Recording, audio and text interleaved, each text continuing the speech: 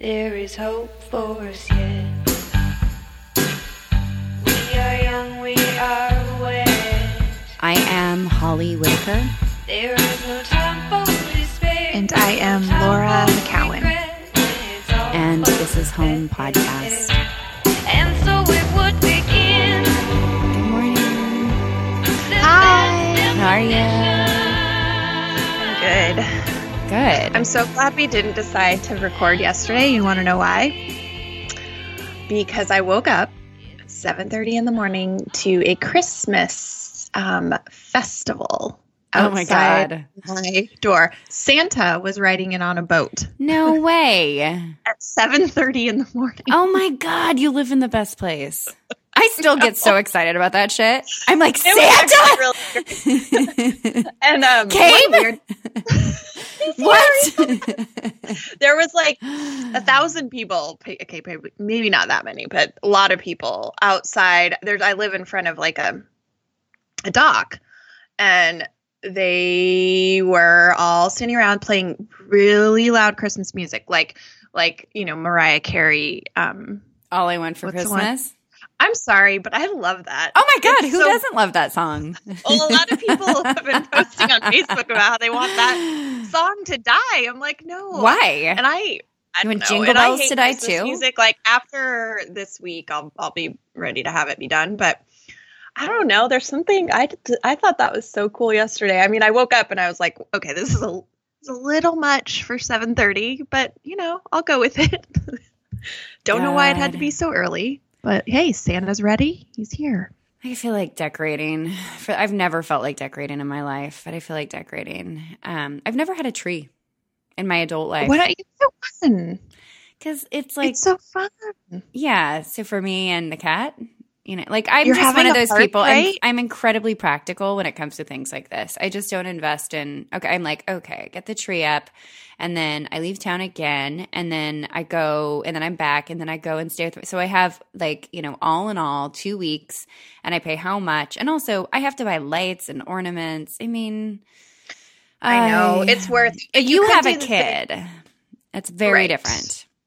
But yeah, it's true. I wouldn't have, I think I would have a little tree, but I think, what you can do is get just like those little ones that have, so you have a little, I don't know. It's I am easy. You don't have to diffusing real tree.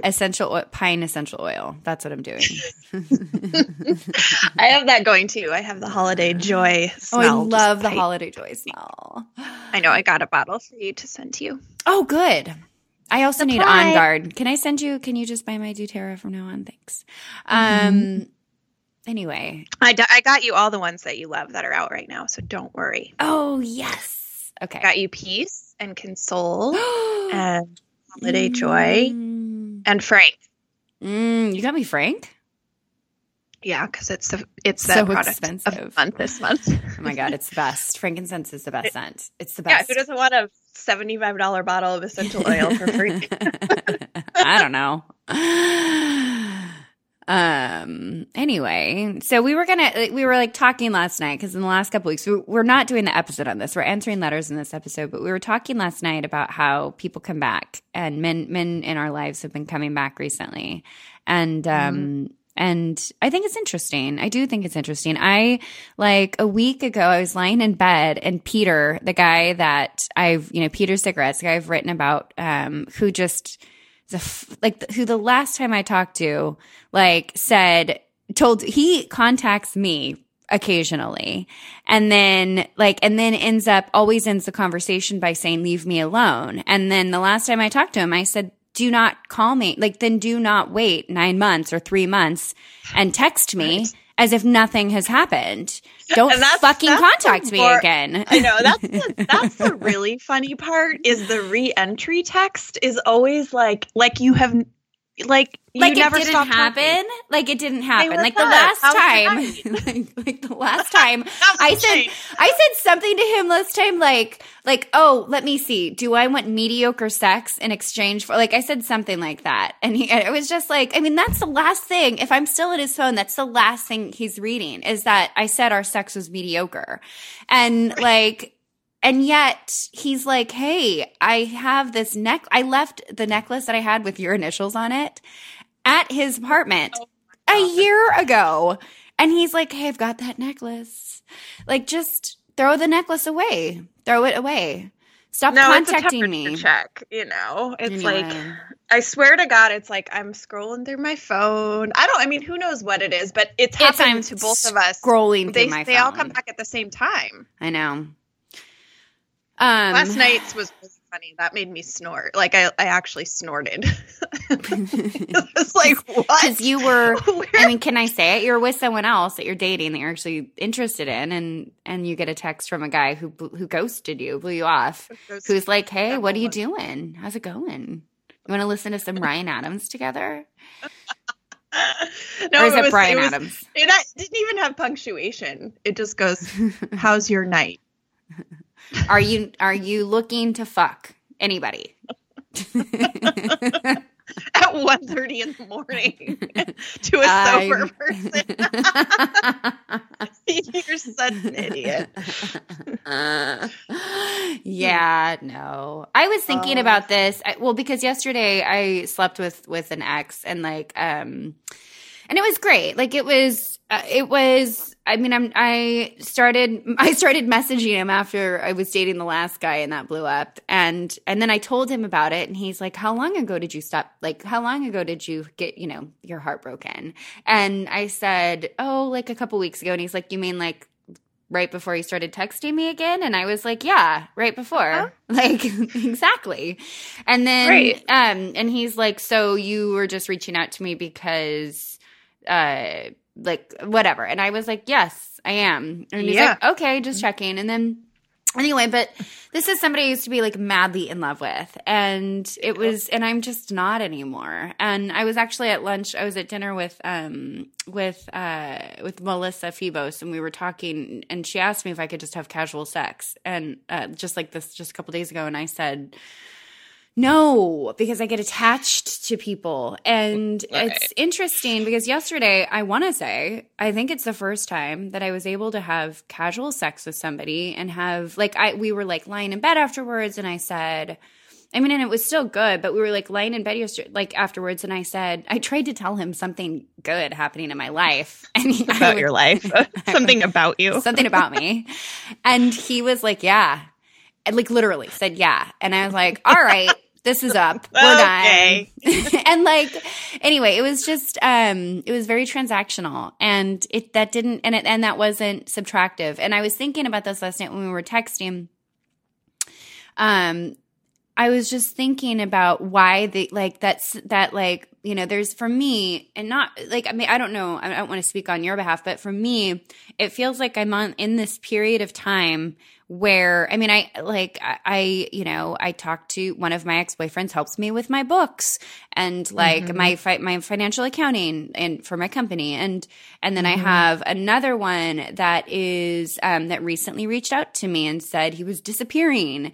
And then I have like, wait, clarify that. He just said, you won't hear from me for a long time. I'm taking some time. Like, I'm taking time off from life. I'm running away. Okay. So there's a whole, anyway, I mean, it was just like, I was just like, oh, I love you. Good luck. I mean, we're still like, we still kind of keep in touch. And then I have, like, then I'm having sex with this one, and it's like there is this, it's almost gauzy, or it's almost like decomposing. I don't know how to explain it other than to say, like, I can feel the texture of it all. And it's almost like, it's just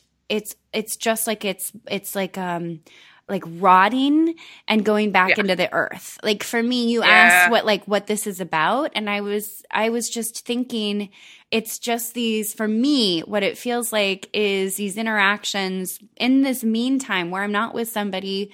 And again, I've stopped looking for somebody because I'm exhausted by it. And I'm not there right now. And I just can't stomach it with everything else that's going on. But it just feels like I'm in this time where it's just like the the final parts of all of these things that I held on to for so long, they're just like, I don't feel Falling anything away. towards, right. And it's just these reminders like, fuck you, Peter, like go the fuck away. Right. Like, don't like, whereas before it would be trying to like game how like even if I wasn't even interested in them, still getting that hit from somebody that used to, I used to feel something. It's just this like Totally. disintegration. That's what I feel. Don't you think though? Yeah, I don't. And I think that because I can't have casual sex either. But I have been in situations like you where something has just worn its life out. Ugh. Like a relationship has just worn its life out. And so I can have casual sex with them because I don't have any more curiosity. I don't have any more. There's nothing left. I don't love him. I mean, I loved Justin. Like I really did. Yeah. And I used to, like stare into his eyes and like I just was, and yesterday I have to remind myself that I used to feel something towards this person. I have to remind myself that I used to like have an orgasm from just his presence, and whereas, I mean, I was, for being honest, like fantasizing about other stuff. Anyway, do you do that? Is that a thing? No, I've never understood that. That you fantasize about other people to like other situations? Not when I'm with someone. Really?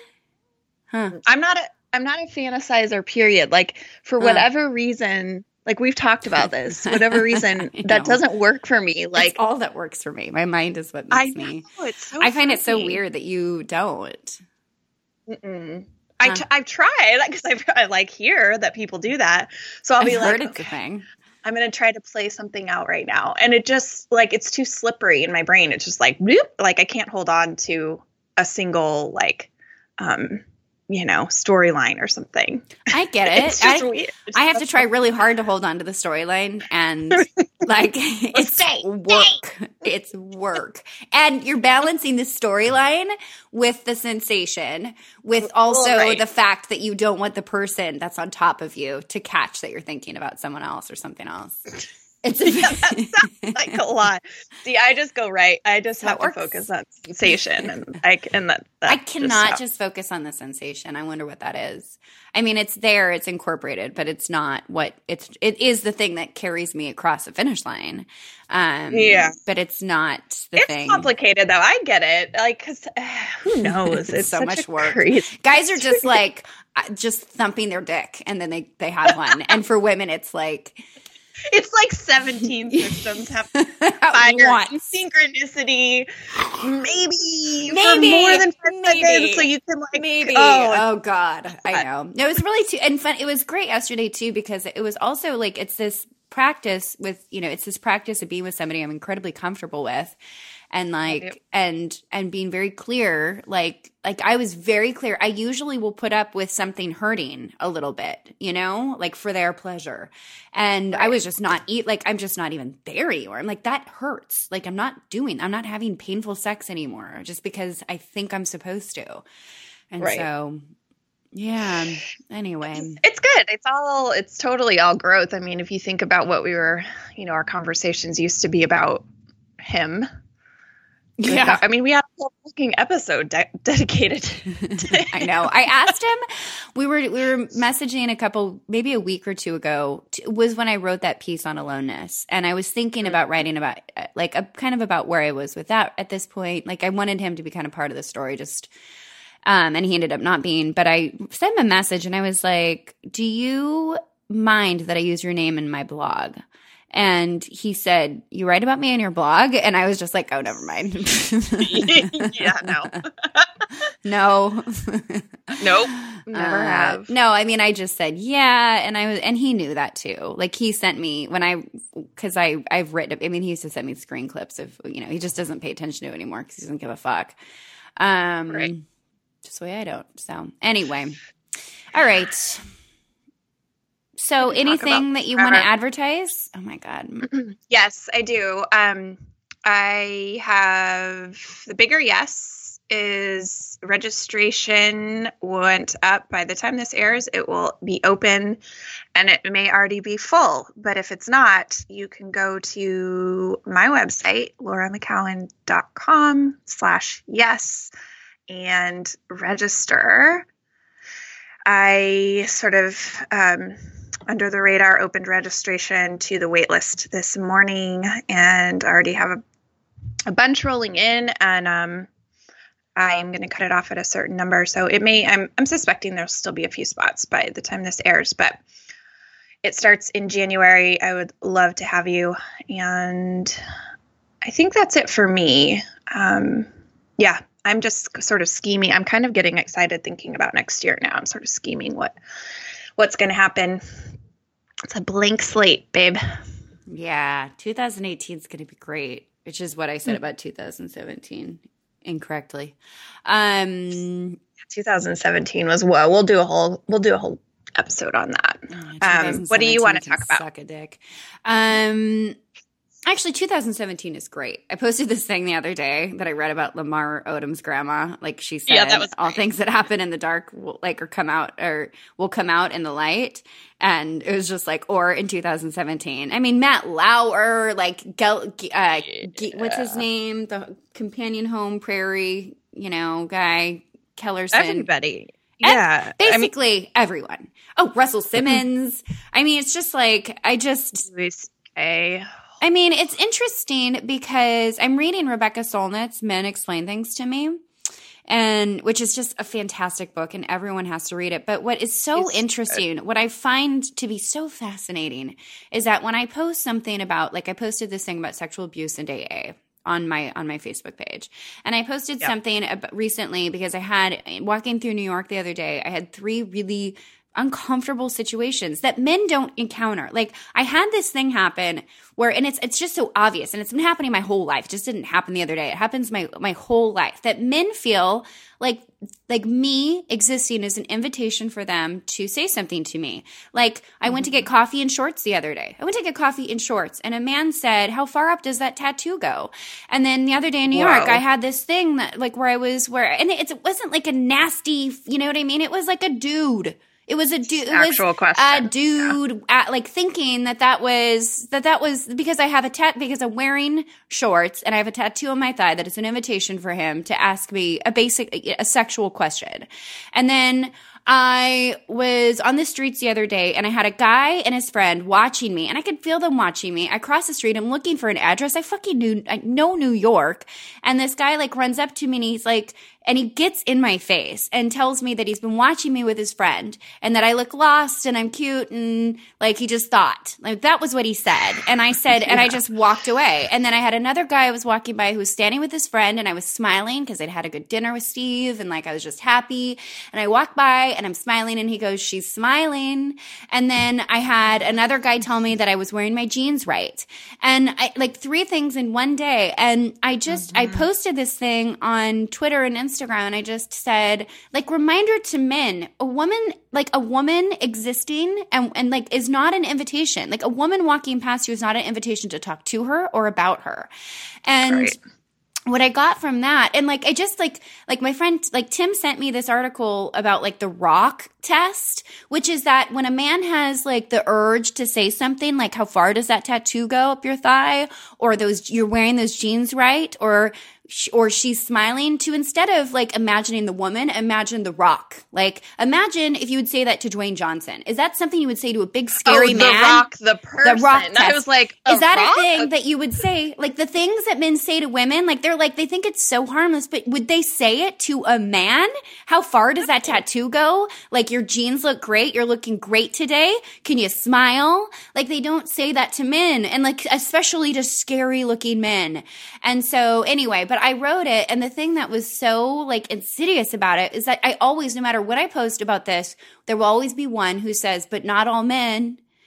And it's just like what you're saying is not me, instead of like hear and witness the experience, and I am committed to changing it. It is so infuriating when somebody says, not all men are like that, but not me. Right. I don't do that. Like, fuck you. Like, dude, that is the most inappropriate response. And all that says is you don't give a fuck, that you're not listening to me, that you're trying to separate yourself. And most likely you're not incredibly honest about your own behavior and your contribution into it. It's like, it's a privileged thing to say.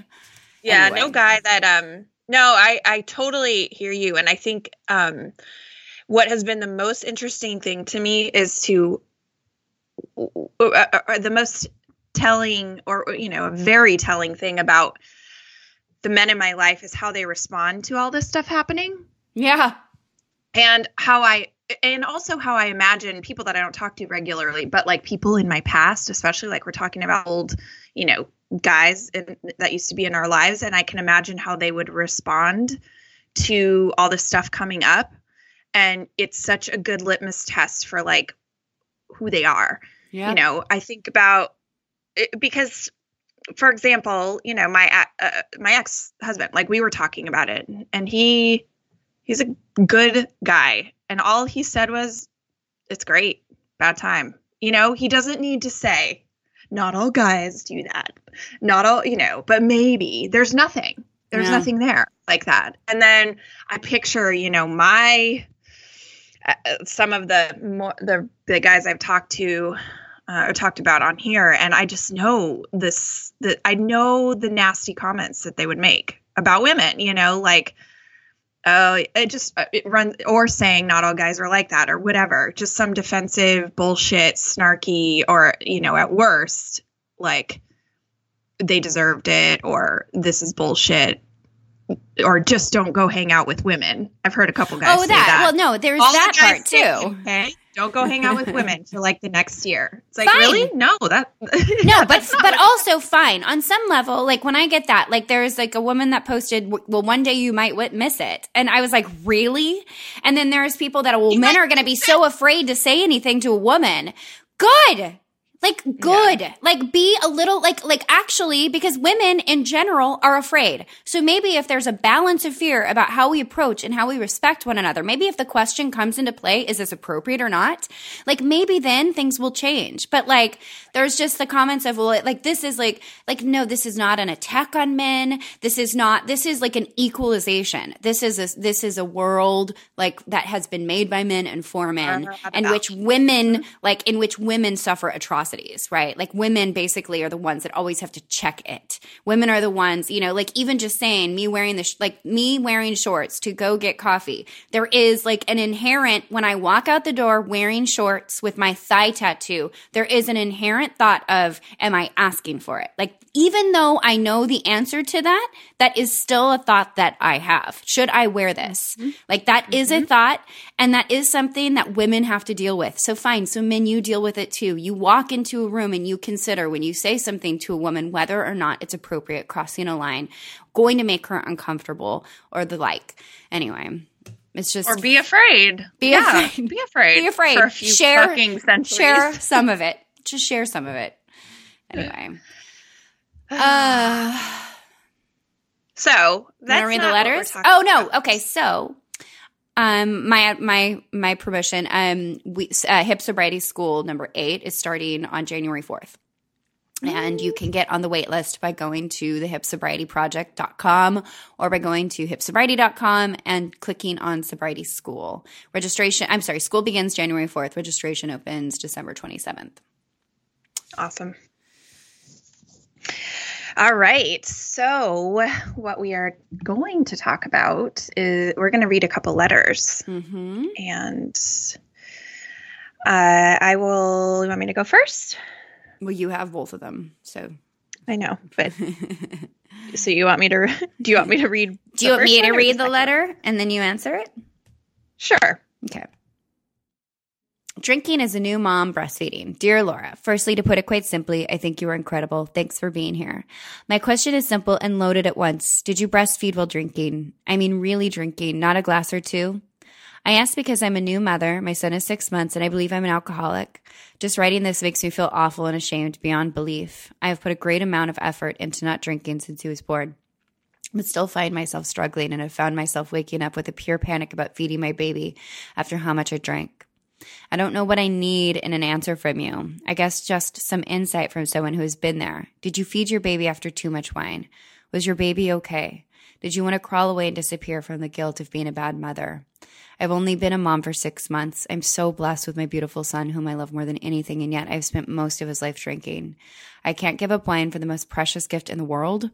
I've spent much time looking at breastfeeding and alcoholism, but there's so little information out there. And you had mentioned briefly about breastfeeding and drinking in an answer to another question, so I thought I'd reach out. I'm sorry for the rambling. I'm just struggling. I haven't had a drink in 3 days today. Any response you can give with your experience is greatly appreciated. It would be so helpful to hear about this issue from someone who may have gone through the same experiences and feelings. Thanks for all you do. You've gotten me through these days. I'm barely stringing together sober. Blessed and still stumbling. Okay. Okay. I'm going to ask for a lot of space to answer this widely, because there's a lot in there. First of all, yes, I did all those things. And yes, it woke me up in pure panic and terror every single time. I have heard many, many moms say, first of all, before I even say any of that, like brave for writing that down.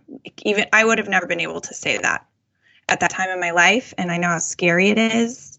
And I hope even just the act of doing that released a little bit of something.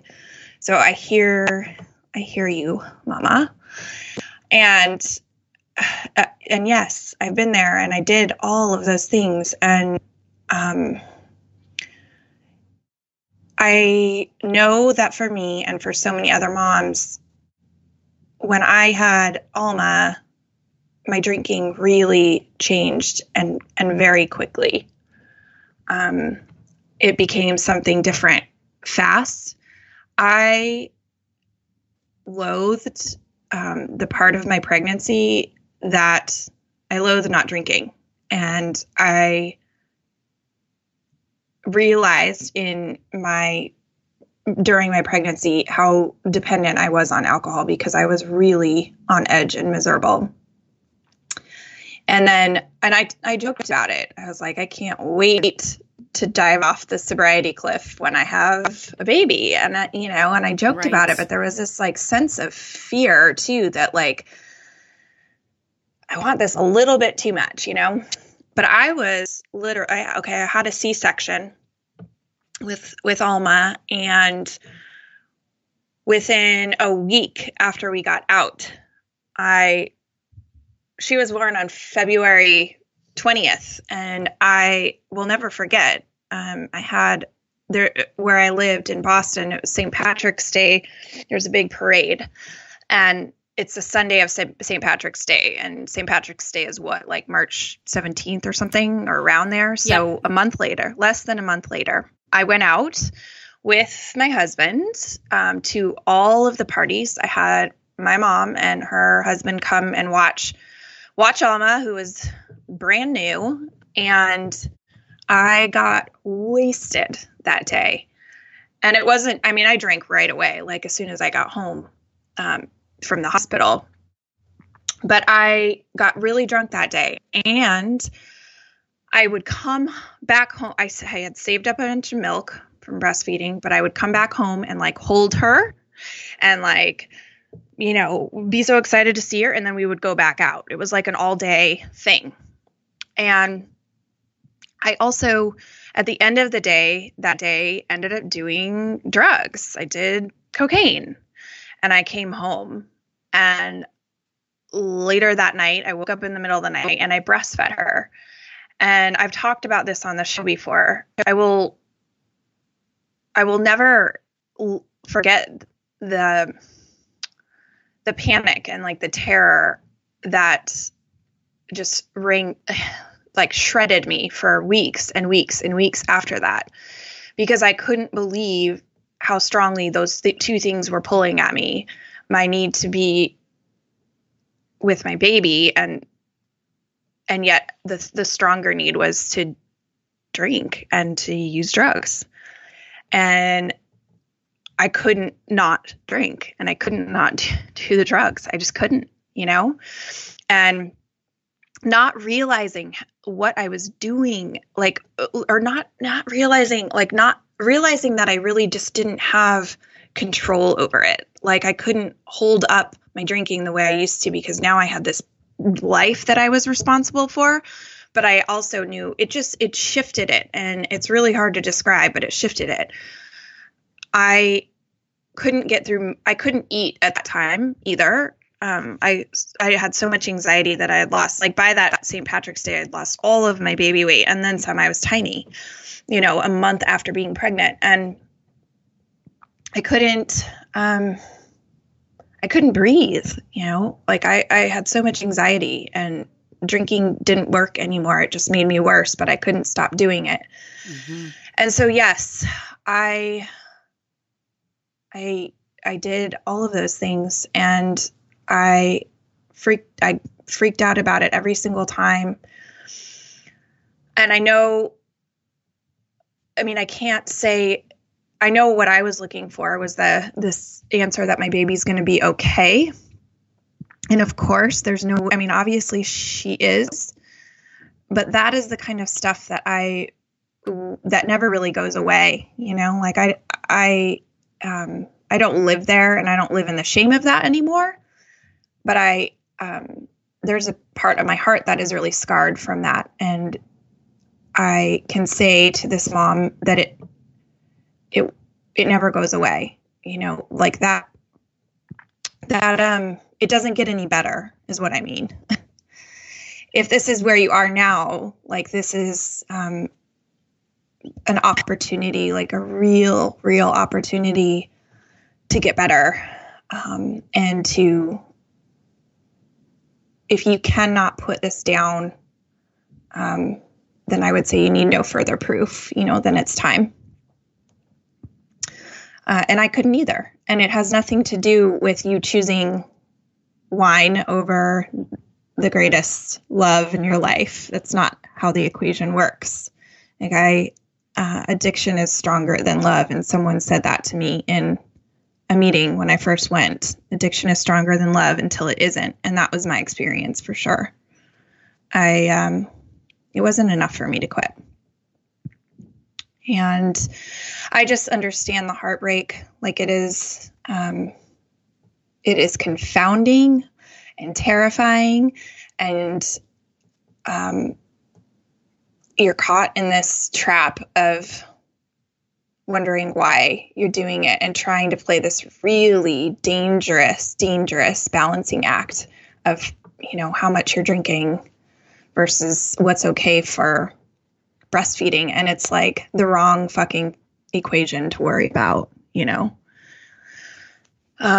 that make sense?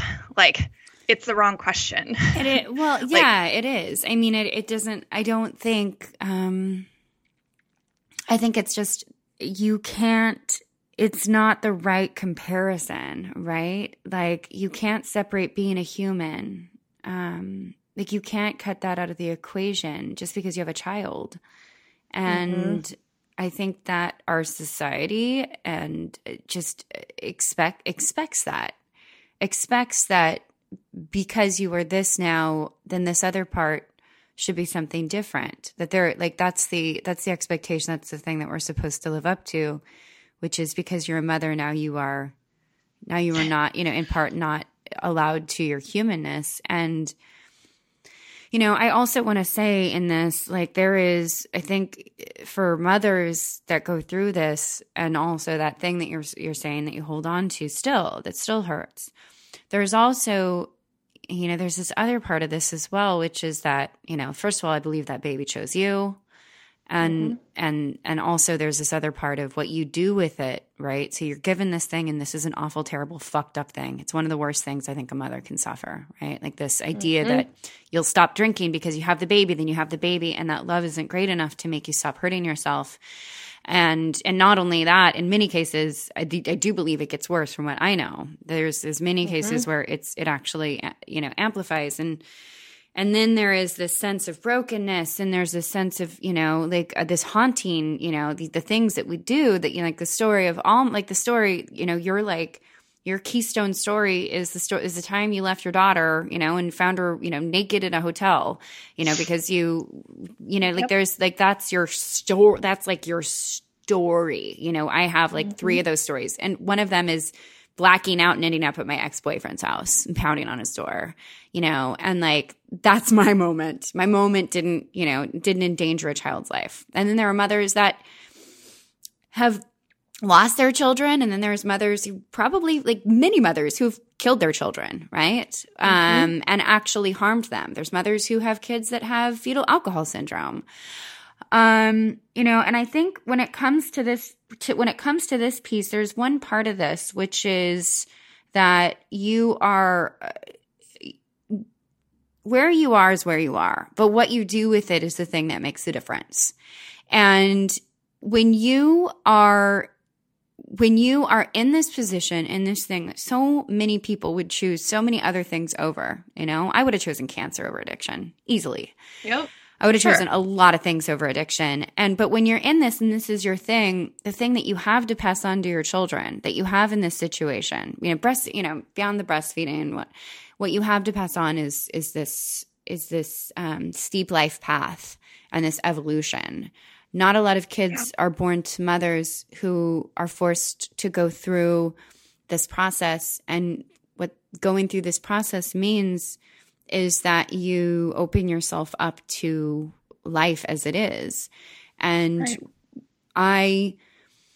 you are giving the gift to your child, not, yes, there's this other part, this darker part, but there's also what you do with that darker part. And that's more than what most mothers will be able to give to their children. It's just so anyway, I mean, I don't have much to say about the breastfeeding but I do have to say that this is a gift and it's an invitation. And it's yours to do something with. And just like you said, Laura, like, like the jig is up, like you're here, you can't put this thing down. You said, like it's up, like that's it. It's up. Right. And you can continue to prolong the pain and a continued denial, like denying it and fighting it and not wanting to be in it. Or you walk through the door and you start working towards, and you already are, like this woman clearly has already walked through the door. But, I mean, it takes us a long time to actually realize that we have and to do something after we walk through the door. So. Right. Yeah. I think the best way, a lot of people said to me, especially when things started to really go bad, like, do this for Alma. You got to do this. You got to, like, and including her dad, and just this disbelief, and I felt like I should too. Right. And I will never forget someone I reached out to was actually a man who had a lot of sobriety tell me, you can't do it for her. I understand saying that and that you think you should be able to, or you should want to, but the reality is you have to do it for you. And it took me a long time to really understand how that worked for me. And I'll try, I posted something about it, but I'll try to recreate it here. It was that I couldn't do it for her. Ultimately, I couldn't. It wasn't actually for her. It was for me. But I also understood that there was no her. There was no me without her. Like, I wasn't willing. I couldn't imagine that life. I didn't want that life that didn't include her. And I knew I can promise this mom too that that's where it goes. Eventually, I would have lost her. I was this close to it.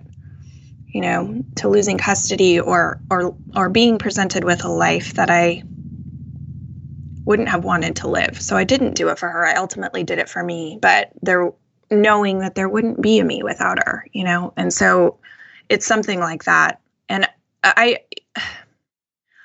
can't say I wish I would have stopped sooner because it's just not how it happened.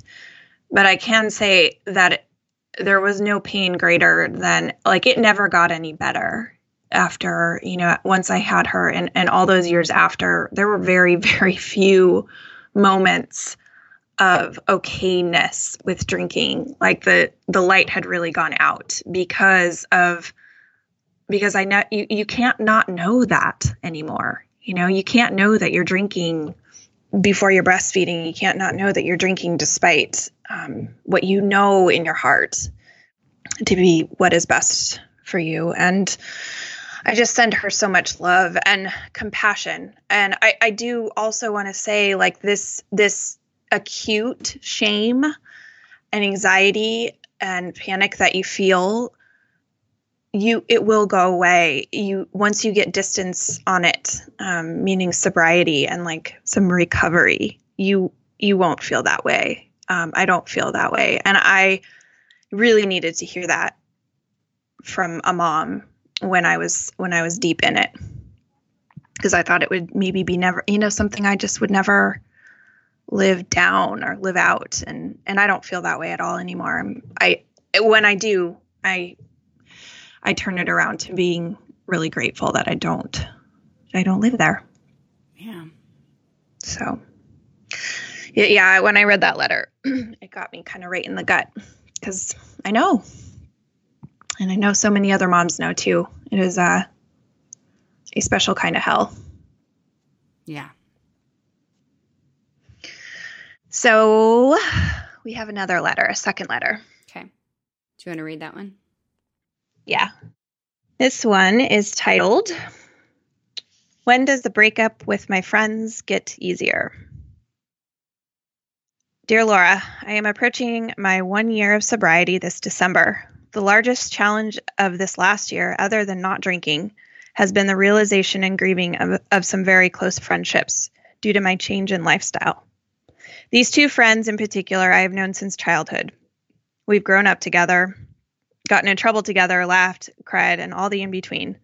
But the one thing that has been made clear that we will never do together is practice sobriety, or even the genuine respect of me practicing it, even if they don't.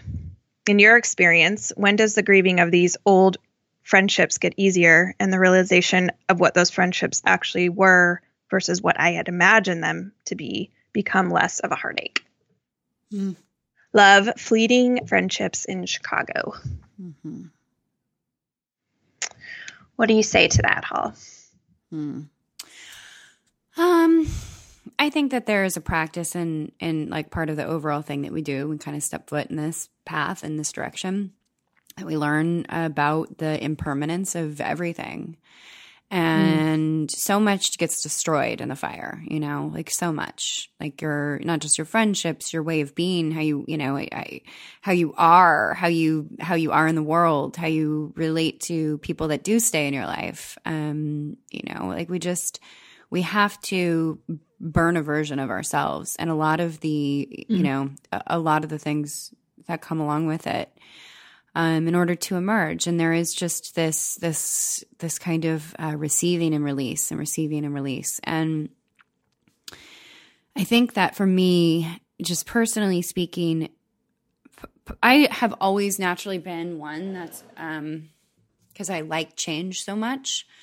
I've always been one that can move rather quickly. I know when to let go. Not a man. Asterisk. But I do know when to let go of friends.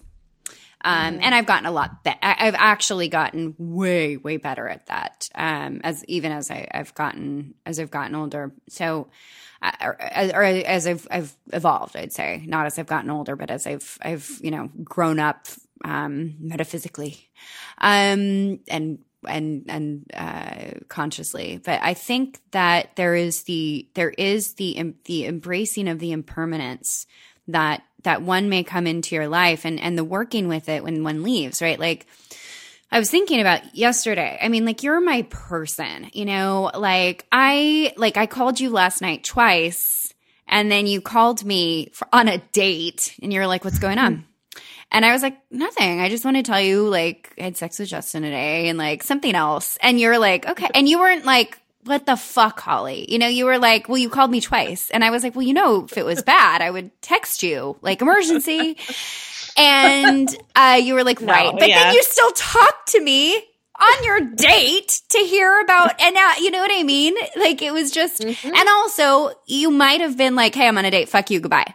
You know, and that would have been fine too. But I was just thinking about how I don't need many people, but like, I so need you. Like I am, you know, like you are my person and I don't know what I would do without you. But also I faced what I would do without you, this summer. Right. Yeah. And when I faced what I would do without you, I was I was angry and I was grieving. I mean, grieving. And I lost a lot of, there was a lot of groundlessness and there was all of the things that happen when we lose a person. But also I knew I would carry on. And I had this, like Gabby Bernstein calls it, the comeback time. I have a resilience and like my ability to come to, you know, like my emotional body hurts and grieves, but I know there is a part of me that is able to reconcile what it means to lose people in this life. And then there's this other part of me as well that knows that like this is just a gross manifestation.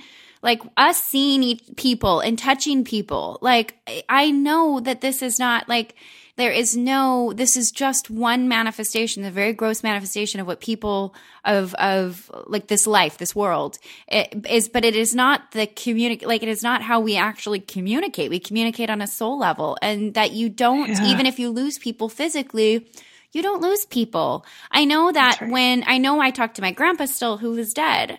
I know that when I lose my mom, I will still be connected to her and connected to her forever. I know that like there are past lovers, like Andrew. I miss sometimes so much. He was just such a, like he was one of my, I don't know, he's somebody I miss, but not really, not like, you know, but I can still communicate with him and I still know. Not like you're going to do something about it. You just allow that missing and it's sweet. It's like a sweetness. Right. Yeah. But I also know I'm still talking to him. I still know on some level we're connected and we always will be, because once you come into contact with another soul, like that's it forever. That's it. You are forever connected to that person.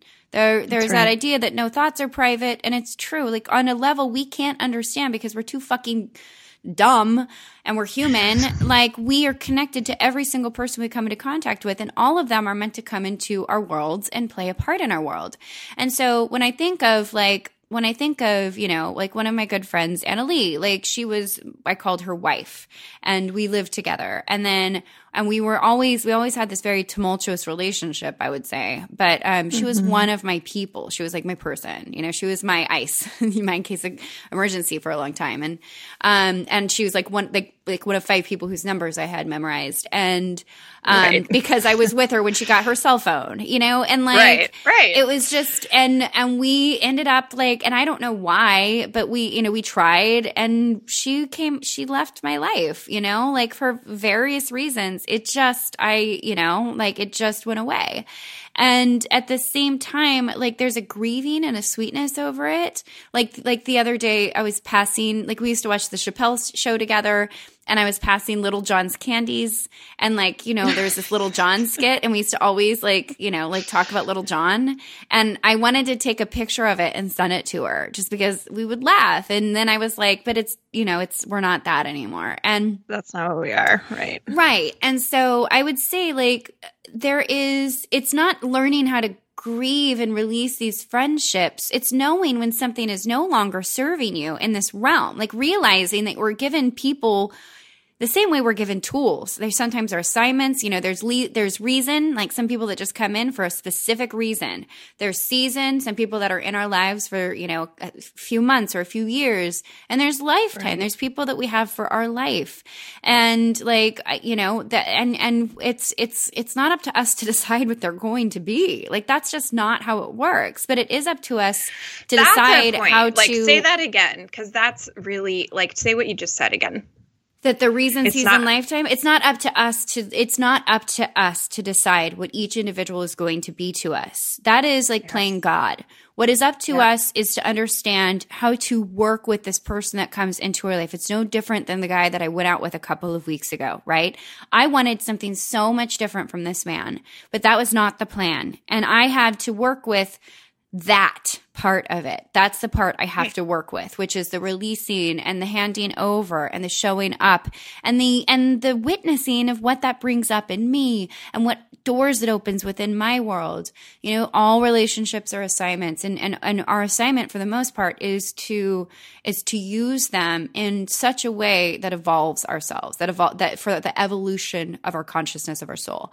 And so, you know, I just, like, for me, it's been an allowance and a surrender and a witness and a using and all these things. But like the way I get through it all is just knowing that one day, you know, somewhere on some other plane, we are all going to be together, and you don't really lose people.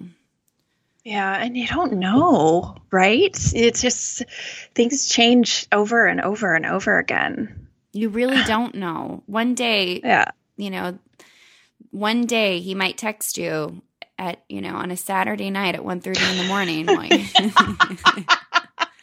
No, but you don't know. One day he might want you, and there's this other interesting phenomenon too, which is that, like, I mean, I was at yoga the other day, and this girl who was a roommate of mine in college in Santa Cruz, I was like sitting there putting my shoes on, and I looked up and I was like, oh my God, it was this girl I'd lived with years ago. And I had just been talking about like her the other day. And I mean, it is also incredible how this world, this huge, huge world works to bring people together and to separate them. I mean, it's never been lost on me that, like, I might run into somebody 10 times in this city and like, you know, who, whatever, for whatever reason. But Justin and I worked like across the street from each other, and I was like, we were in each other's proximity, and I have never run into him ever. Right. And then you'll see someone in fucking New York, like when you're there for a day. I know. Or an entire city, you'll run into. I mean, it's so true. Mm-hmm. Yeah. What do you have to say I love to what it? I love what you said. I wouldn't have gone with it that way, which is why I love hearing your responses. I mean, I agree with everything you said wholeheartedly, but I, when I read something like this, I, of course, just think about, how do I say this? I have less of a difficult time letting go of friendships, I think, and relationships, period. Well, not except with men, but relationships in general, because I went through so much change as a kid. Like my parents collectively have been married and divorced like almost 10 times. So I had entire families leave my life. Things changed so much that I honestly, I have like 2 friends that I've had from a little kid, but I barely talk to them. You know, it's like I have them in my heart, but I don't talk to them. So I can't totally relate to a deep grief of losing a like long time friend. But I definitely can relate to the grief of losing my life as I knew it once I got sober. I mean, we've talked about that endlessly, right? And part of that is friendships as I thought they were. What I thought of when I read this was that quote that's like, we don't see things as they are, we see things as we are. Mm-hmm. And when this person and myself included, and I think anybody that goes into this path, you're seeing things from this place. I'll just speak for myself. I saw everything from this place of loss. Like, there's so much I'm losing and so much I won't get to experience. I didn't try to really get my friends to understand because I knew they wouldn't, or they couldn't, you know. It was like, I knew that part was just broken. And I'm saying this because she's seeing it from what she has to do, but she doesn't know what her friends are experiencing or what they actually think of this. Like, people in general are very scared and confused and jealous or indifferent to our experiences, including sobriety. It's like trying to explain to someone what it's like to be married before you're married, or what it's like to have a kid before you have a kid, and then multiply that times 10 or 100 because of the weirdness and fear people have around sobriety and how threatening it is to their own existence. And I'm guessing if these have been her friends for a while, they've probably drank together for a long time. Mm-hmm. And so it's this, we think, oh, it's just another thing that we're going through, but it's kind of not, this people. I remember, I'll never forget when I got engaged. I was so excited, and I had some really strange responses from a couple of my very best friends where they kind of got like mad at me. Like, it was almost like they weren't happy for me. They were clearly not happy for me. And it was almost like, I remember asking one of my guy friends about it, and he's like, oh, they just love you and they don't want to lose you, And it's like that response never, or that the idea of that never occurred to me. Like, oh, really? But I'm just getting engaged. This is supposed to be like the most exciting thing. So people do with our experiences and our, how they perceive what we're going through in their own lens. They see it as they are. So who the fuck knows what her friends are thinking or not thinking about, when it comes to her sobriety. And honestly, it's a tough realization, but nobody cares about this as much as you do. Like, nobody's going to care about your sobriety as much as you do. Yeah. And except for people who have gone through it. Like, I give a shit about her sobriety. And that's why I had to find people who have gone through it. I couldn't rely on my friends who weren't going through it because they didn't know. You can't possibly know. And even my family, we've talked about that endlessly. Even my family, even my ex-husband, I could sit here and try to make him understand, and he never would. And it could either infuriate me, or I could just say, okay, you're not going to be my person for this. Same goes for my mom. Same goes for my dad. Same goes for my brother. They were never going to be my people because they can't know what it's like. So she wanted to know, when it gets easier or when it lessens. And my guess is that this is just maybe the easiest place to point her grief to. But the grief is probably just a general grief about losing an old life, the way that her life was. And it does get better, but there's this definite in-between space. There was a long period of time where it was this liminal space where it was really quiet and I hadn't formed my friendships, and like, you weren't around, and no one was really around. And it got really, really quiet. And even when I started to create new friendships, it was still really quiet because it wasn't like it was before, where it was just, it had to like grow all over again. But the thing I feel now, and I know now, is I didn't even know what it meant to be a friend or to have a friend until I got sober. I can honestly say that. Like, whatever these relationships that she had, they may come back or they may never. But even if they do come back, they will be entirely different relationships than they were before anyway. And she'll see them in a different way. Like, I thought I had all these amazing friendships. I didn't even know how to be a friend. Like, did you? That's so hard to explain, or you know what I mean? I didn't. It wasn't that I didn't care or that I didn't love people, but I just couldn't. I don't know. I don't know if I was, I'm trying to think.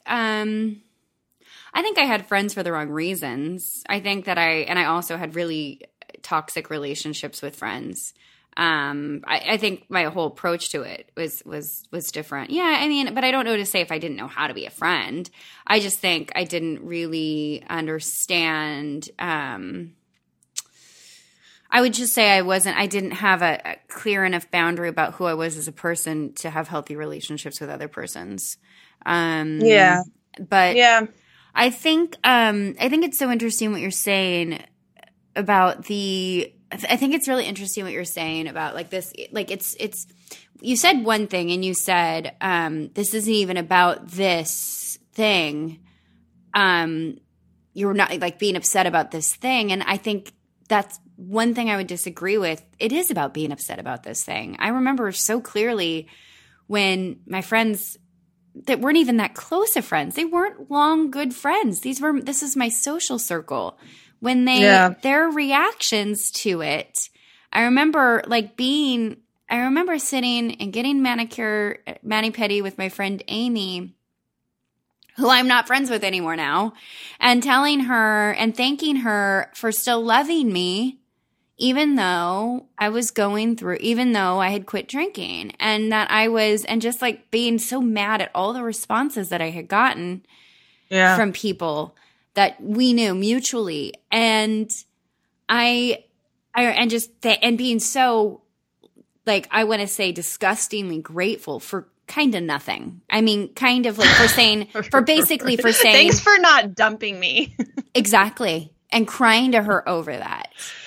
And like literally, by the way, somebody who told me they were happy that I'd stopped drinking, but they wished that I would stop smoking cigarettes. Like I'm talking, right.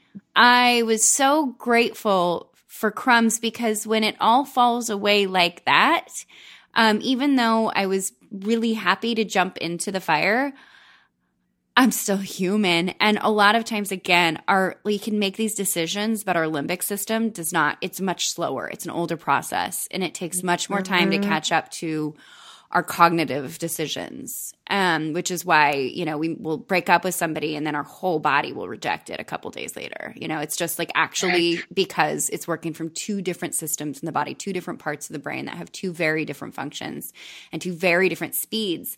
And so what I'm trying to say is that is real to her. Like, that is so fucking real. Yeah. Like, that is. I know. Hold on, let me finish. I know, but let me finish. I'm just saying the point of this is what she's writing about. We're talking in all of these higher level things, but the reality of it is, girlfriend, fuck yeah. Like, this is real and this sucks so bad. And we can say it's about them and all of these things that rationalize it and also like makes it, and spiritualizes it and all of it. But the truth of the matter is, like, I'm thinking back to the girl who was in the salon that one day who was just crying about her, her friend that like hadn't really done anything to support her in this except still be her friend, and still hang out with her. And I just am like, oh, fuck that shit. This sucks. It does suck. You will lose friends, and that part sucks, and it hurts, and it bites. And it's so fucking real. And you will go through it, and you will encounter all these different things, and it will make you stronger, and you'll learn to work with it in different ways, and you'll come to these realizations, and you'll be sitting here like Laura and I are, who are able to talk about it in these terms. But right now, like, just it sucks, and like, it sucks so bad. It sucks, like, I can't actually even like put a stamp on how much it fucking sucks because it is so hugely sucky. Now that you're like, now that I'm actually thinking about it, right? Because I have to kind of work hard to remember. But now that I think about like that year when I was like, wanted to get sober, but I couldn't. It was some of the ickiest. I was really disappointed. Yeah. I was really, really disappointed and upset by everything people did, by everything they didn't do. They didn't invite me to a thing. I forget, you're so right. I do forget. It's, I mean, I can talk about the general grief and like acknowledge that, but I forget how specific that pain was because it just nobody gives you what you need. Like, and even the people that wanted to be there for me, I didn't know how to tell them to be there for me, you know? And I had people that it's just fucking shitty. Yes, ma'am. You're so right. You're so right. I'm like, God, that really is. But I guess that's a testament. Like, we're sitting, I'm sitting here and I'm trying to think about it, and it's really hard to go back and go and far feel away it now. Yeah. So it gets so much better. I also, started out by saying, like, I don't have a super hard time with change, and neither, like you said that too, because for whatever reason, it's just the way I'm made. But I can promise you, like, what is to come will be okay. It'll be okay, and it'll be better. And what you said, like, you don't lose these people. I've had a lot of the ones that were really, really. It's a good way to find out, what your friendships are all about, because the ones that were really close have resurfaced in some way, even if it's not like they're back in my life. They're back. You can feel them. I can feel them back in my life, in my heart. And, even if we've only exchanged a few things here and there, and that's because, we both gone through some shit. I don't know. It changes. Like, I also just, what you said about everything kind of being impermanent, I have really, like, I think the extent of our suffering always goes back to that. Of my own, for sure. Whatever I'm like trying so hard to hold on to, usually provides me with a lot of suffering. And it's usually around relationships. I've had a lot of people write me and say, the thing that we talk about with guys, they experience that same pain with friends and friendships. They don't do it with guys maybe, but they've experienced with friendships. And if I put it in that light, it's like, oh. Well, I mean, we have, like, you and I were talking about this. Remember, we were talking about kind of our things, our respective things. Do you remember that? I'm not going to bring it up, but with men. And I think everybody has a very, I think everybody has a very, like, everyone has a thing, like, you know what I mean? Like, it's just like, I have a very different thing than you have. Even though, like, there's a lot of crossovers and stuff, and you're, like, exactly right. Like, I don't have that shit with women. Like, I just don't, like, with friends, like, I don't, but with men, and I have friends that, like, are just, they never ever struggle in the man department, but, like, they have, like, severe issues in the in the friends department, and it's just like, we all suffer in our own unique way with our own unique challenges, and it's it's all relative. It is, but anyway, it gets better though. Chicago, it will be so much better. God. All of this stuff, like, to the mother. Like, to everybody, like, it's just like the thing is, with the moment that we actually, like, step into the pain, right? Like, this is the thing that the thing I've been hit over the head with in the last, month or so. Like, it's just the moment we step into the pain, the moment we stop running from the pain, the moment we stop, we sit in the pain of losing our friendships and what that feels like, or the moment we sit in the pain of understanding that we may have an addiction to alcohol, or alcohol may have to leave our lives, or like, whatever it is, the moment we actually, like, turn around and stop walking away from it and just sit in it and learn from it and move through it, is the moment that it starts to get better. Like, that's just it. And so in all of this stuff, like, it is just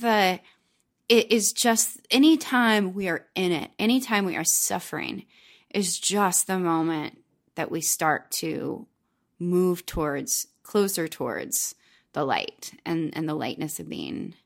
And it takes a while, but it happens. Like, it always happens. I can promise that. It always at some point it happens. Yeah, I know. So, okay. Oh, letters. I love letters. I love letters too. Because they always kind of bring us back to the reason that we're doing this in the first place. I agree. I totally and completely 1000% agree. So, I love you so much. I love you too. And I hope you have a beautiful Sunday. plane. Bye. Okay, bye-bye. Weighs down, infinitely so. You have been told these things before as well. You have forgotten tremendous wells inside your belly. Their shaking smell, a waking spell, a place you do